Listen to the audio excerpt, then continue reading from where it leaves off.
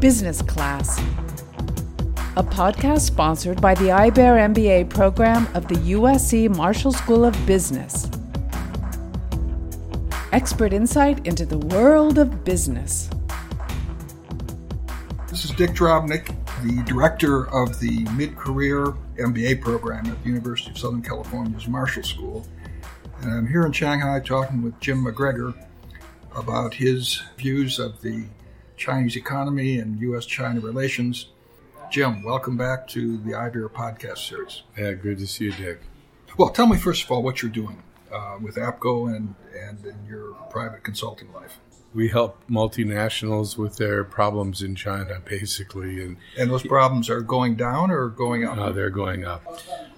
Look, where we sit right now is probably the most, I'd say, difficult and game-changing period in U.S.-China relations since rapprochement. You mean since when? Since Nixon came. Since Nixon came and George H.W. Bush took over the embassy. When business got going. I mean, we're at a fundamental turning point, and here's why. Or the U.S.-China economic relationship used to be the ballast in the relationship because, you know, there was a complementary nature to it. China got capital, know-how, and technology. The U.S. got inexpensive consumer goods. American companies made a lot of money.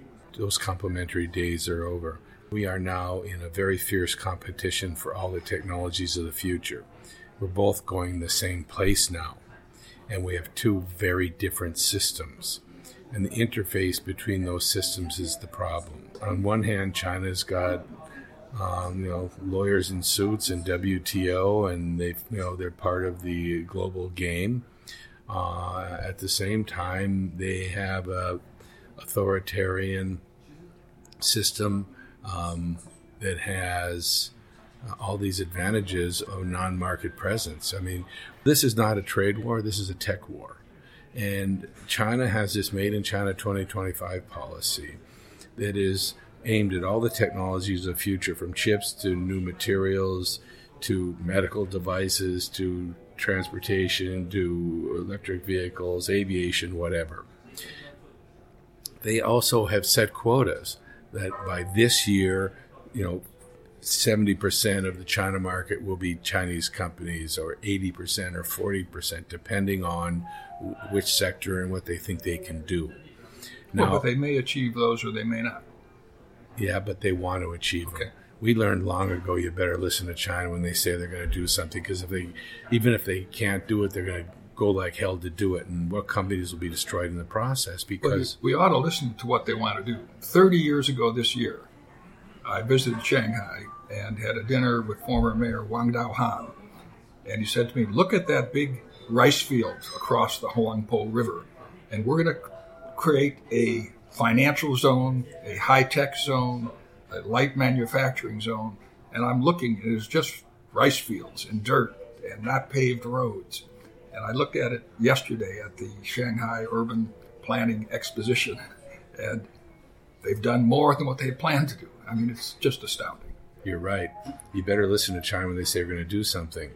So China has huge advantages, because if China, let's say China buys a tech company, and that a U.S. company, or U.S. company, German company, but that company here is now a Chinese company, and it's got all the funding, all of the market easing, all of the regulatory help, and essentially it can kill all the other foreign companies in the China market in that industry over time.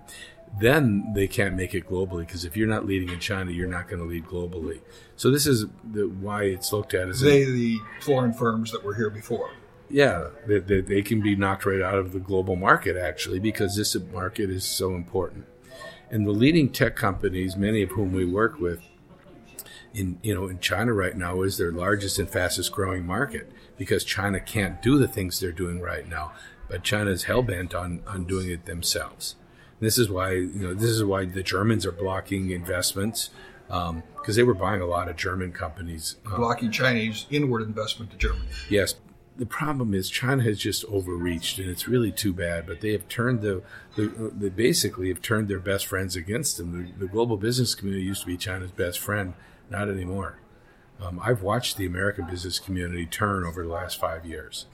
And now, even though this is a very important market and people are keeping their heads down, not saying much, they're supporting what Trump is doing. They said, well, this guy, first, this guy's a wrecking ball. He's going to destroy our business. Now they're saying, well, he's a wrecking ball. We should get behind him because it's about time we push back. And do you think the arrest of the Huawei executive is part of the White House strategy? Well, I wouldn't accuse the White House of having a strategy.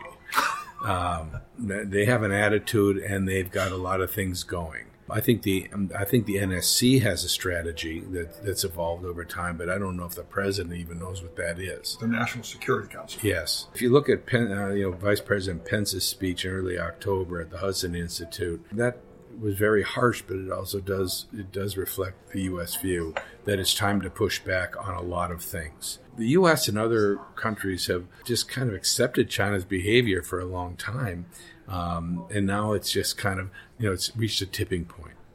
So the Huawei thing is, the U.S. is serious about Iran sanctions, and the Huawei was violating it. Same thing with ZTE.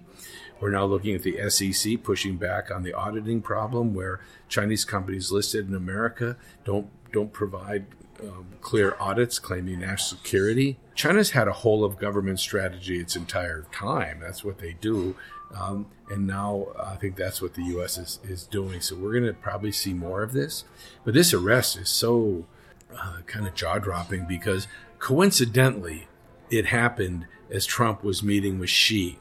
Chinese enjoying Argentinian beef. Right. Well, the last time they met, we launched missiles to Syria as they're having their chocolate cake. There is no way China will not think this is timed and political. So it's very worrisome now. The technology companies are starting to put out rules to their senior employees: don't go to China for a while. Others are thinking, well, maybe I should take... Because the Chinese might arrest them on there's their participation in the Taiwanese economy. Whatever. They're looking that there might be a tit for tat. If that happens, it would be very unfortunate because that could really escalate this out of control. This is China's most important technology company. It's like arresting Ivanka Trump or something. I mean, this is the daughter of the founder who's been arrested. This is the most ideologically tight time since I've been here, and I've been here since 1990. What's the date for the onset of this? Has it been a slowly creeping thing under Xi? Has there been any kind of clear dates?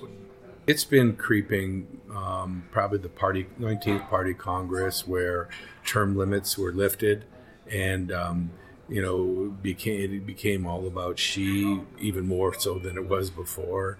We got Made in China 2025 and Belt and Road and Xi Jinping's thought put into the Constitution, the party Constitution.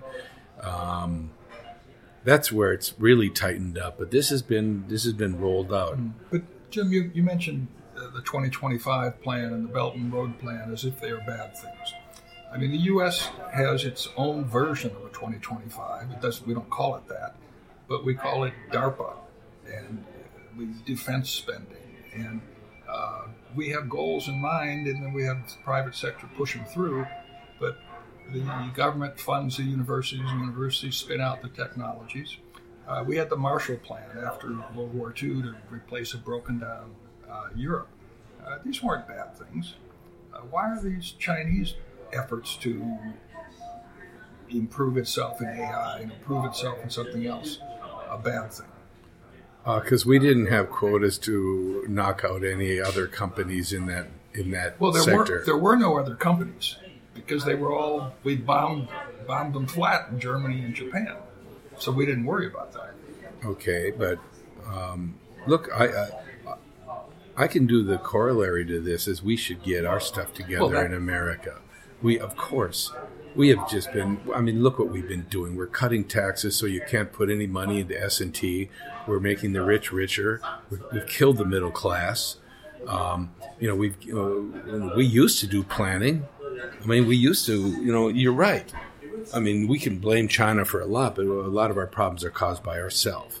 Well, but still, this plan is different because it's about dominating technology and knocking foreign companies out of this market. So that second part I think is bad. But building technologies, no, you got to give China. to them. You got to give China a lot of credit. They're looking 5, 10, 20, 30 years out. We can't pass a damn budget in America that will last more than 2 weeks. But this is a plan to knock foreign companies out of this market. That's the problem. China is now a global power, but its system is different than everybody else that has a market system. And so that interface is the problem. How do you have an interface where the advantage of the state economy and all that state money doesn't offset, isn't able to kill a market-based system? Now, we need to fix ourselves. I absolutely agree, and I remember watching Xi Jinping's speech at the 19th Party Congress, where he is saying we're gonna do this on healthcare, we're gonna do this on longevity, we're gonna do this on technology, we're gonna do this on our roads, and I'm thinking, God, look at this guy. He is talking about the future and what they're going to do here, and all we are doing is chasing our tails and yelling at each other on TV in America. Does AmCham China have a position on this? Do the American corporate leaders here have any organized view about stuff like that? Actually, AmCham China is the one that woke up Capitol Hill to Made in China 2025.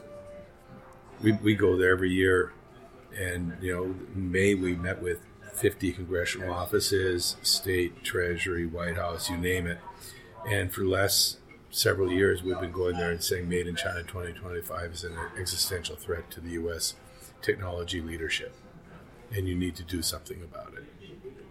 And we're there this year in May. Every member of Congress knew what 2025 was, in different levels of knowledge.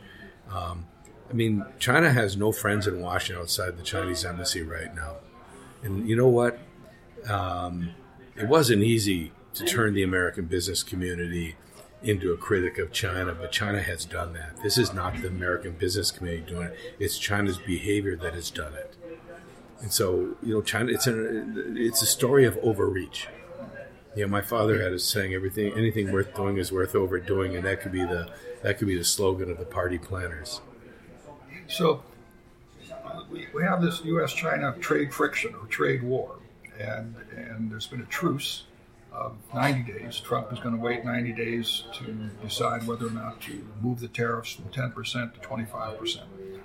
Do you think that the truce will continue to be put in place or elongated, or do you think on March 1st the tariffs are going to go up? It's going to be pretty hard to put those tariffs up because of the damage to the U.S. economy. Those tariffs, you got to remember that 50% of exports from China are from foreign invested companies, 70 to 80% for technology products. So first number was 50%? Yeah. All exports from China are coming from foreign invested companies. Yes. 70 or 80 from high-tech companies. Yeah. So this is going to whack back on the stock market. And the 10% the tariffs so far, China's bled its currency a bit. So, to make up for that somewhat. But 25% is very serious. Also, China. This place is drowning in debt. The only way they fix that is they always grow out of their problems in China. And that 25% will affect growth seriously. Already supply chains are moving. We should talk about this a bit. What's happening now, it's very interesting actually. Deal shops here are busier than ever with small deals because a lot of the foreign companies are embedding themselves deeper in China. They're doing joint ventures, they're doing partnerships, they're buying small Chinese companies that give them access to second, third, and fourth tier cities, and they're getting more deep into it. And this is in autos and auto parts and some electronics, chemicals, paint, coatings, this kind of the heavy industry stuff. Companies that manufacture here for this market and the world are moving supply chains in. People that source from here are moving supply chains out. They want to cross borders less. That will continue. And part of it has actually been, this has been delayed because costs here have gone a lot higher. Mexico has lower labor costs than China. Sure. Actually, I'll tell you a story. I was at a big one of the biggest Chinese electronics companies recently in Shenzhen. We were there with the chairman. We were visiting his new $7 billion plant. The outside wall of this building is 5 kilometers if you walk around it. Everything in that plant is robotics. Everything's made with robotics. And I said to him, you're going to get hit by these tariffs. Will you consider moving some production to America? He said, no, America doesn't have the engineers, doesn't have the plant managers, doesn't have a supply chain. I'll just expand to Mexico. And actually what's happening now is they call it VIP, Vietnam, Indonesia, Philippines, and also Mexico. There should be an M on there too, on where manufacturing is going to move to. Yeah, Wendy Cutler, one of the architects of the American side of the TPP, was speaking to our class about 6 months ago, and she just said, there's no chance that the TPP 11 are going to beg the U.S. to come back in and reopen negotiations with these guys. The U.S. pulling out of TPP, to me, is the biggest blunder we've made since invading Iraq. It's that serious. Maybe not in bloodshed in life, of course not, but in discrediting yourself in a region for a generation or two. Think about this. These countries for 5-10 years had battles internal on, well, we're not giving that up, we'll give it up. And they went through blood, sweat, and tears to come to an agreement. And then the U.S. pulls out. I mean, this is so damaging. And then they're left at the mercy of China. Jim, we're going to have to close so you can go enlighten our students.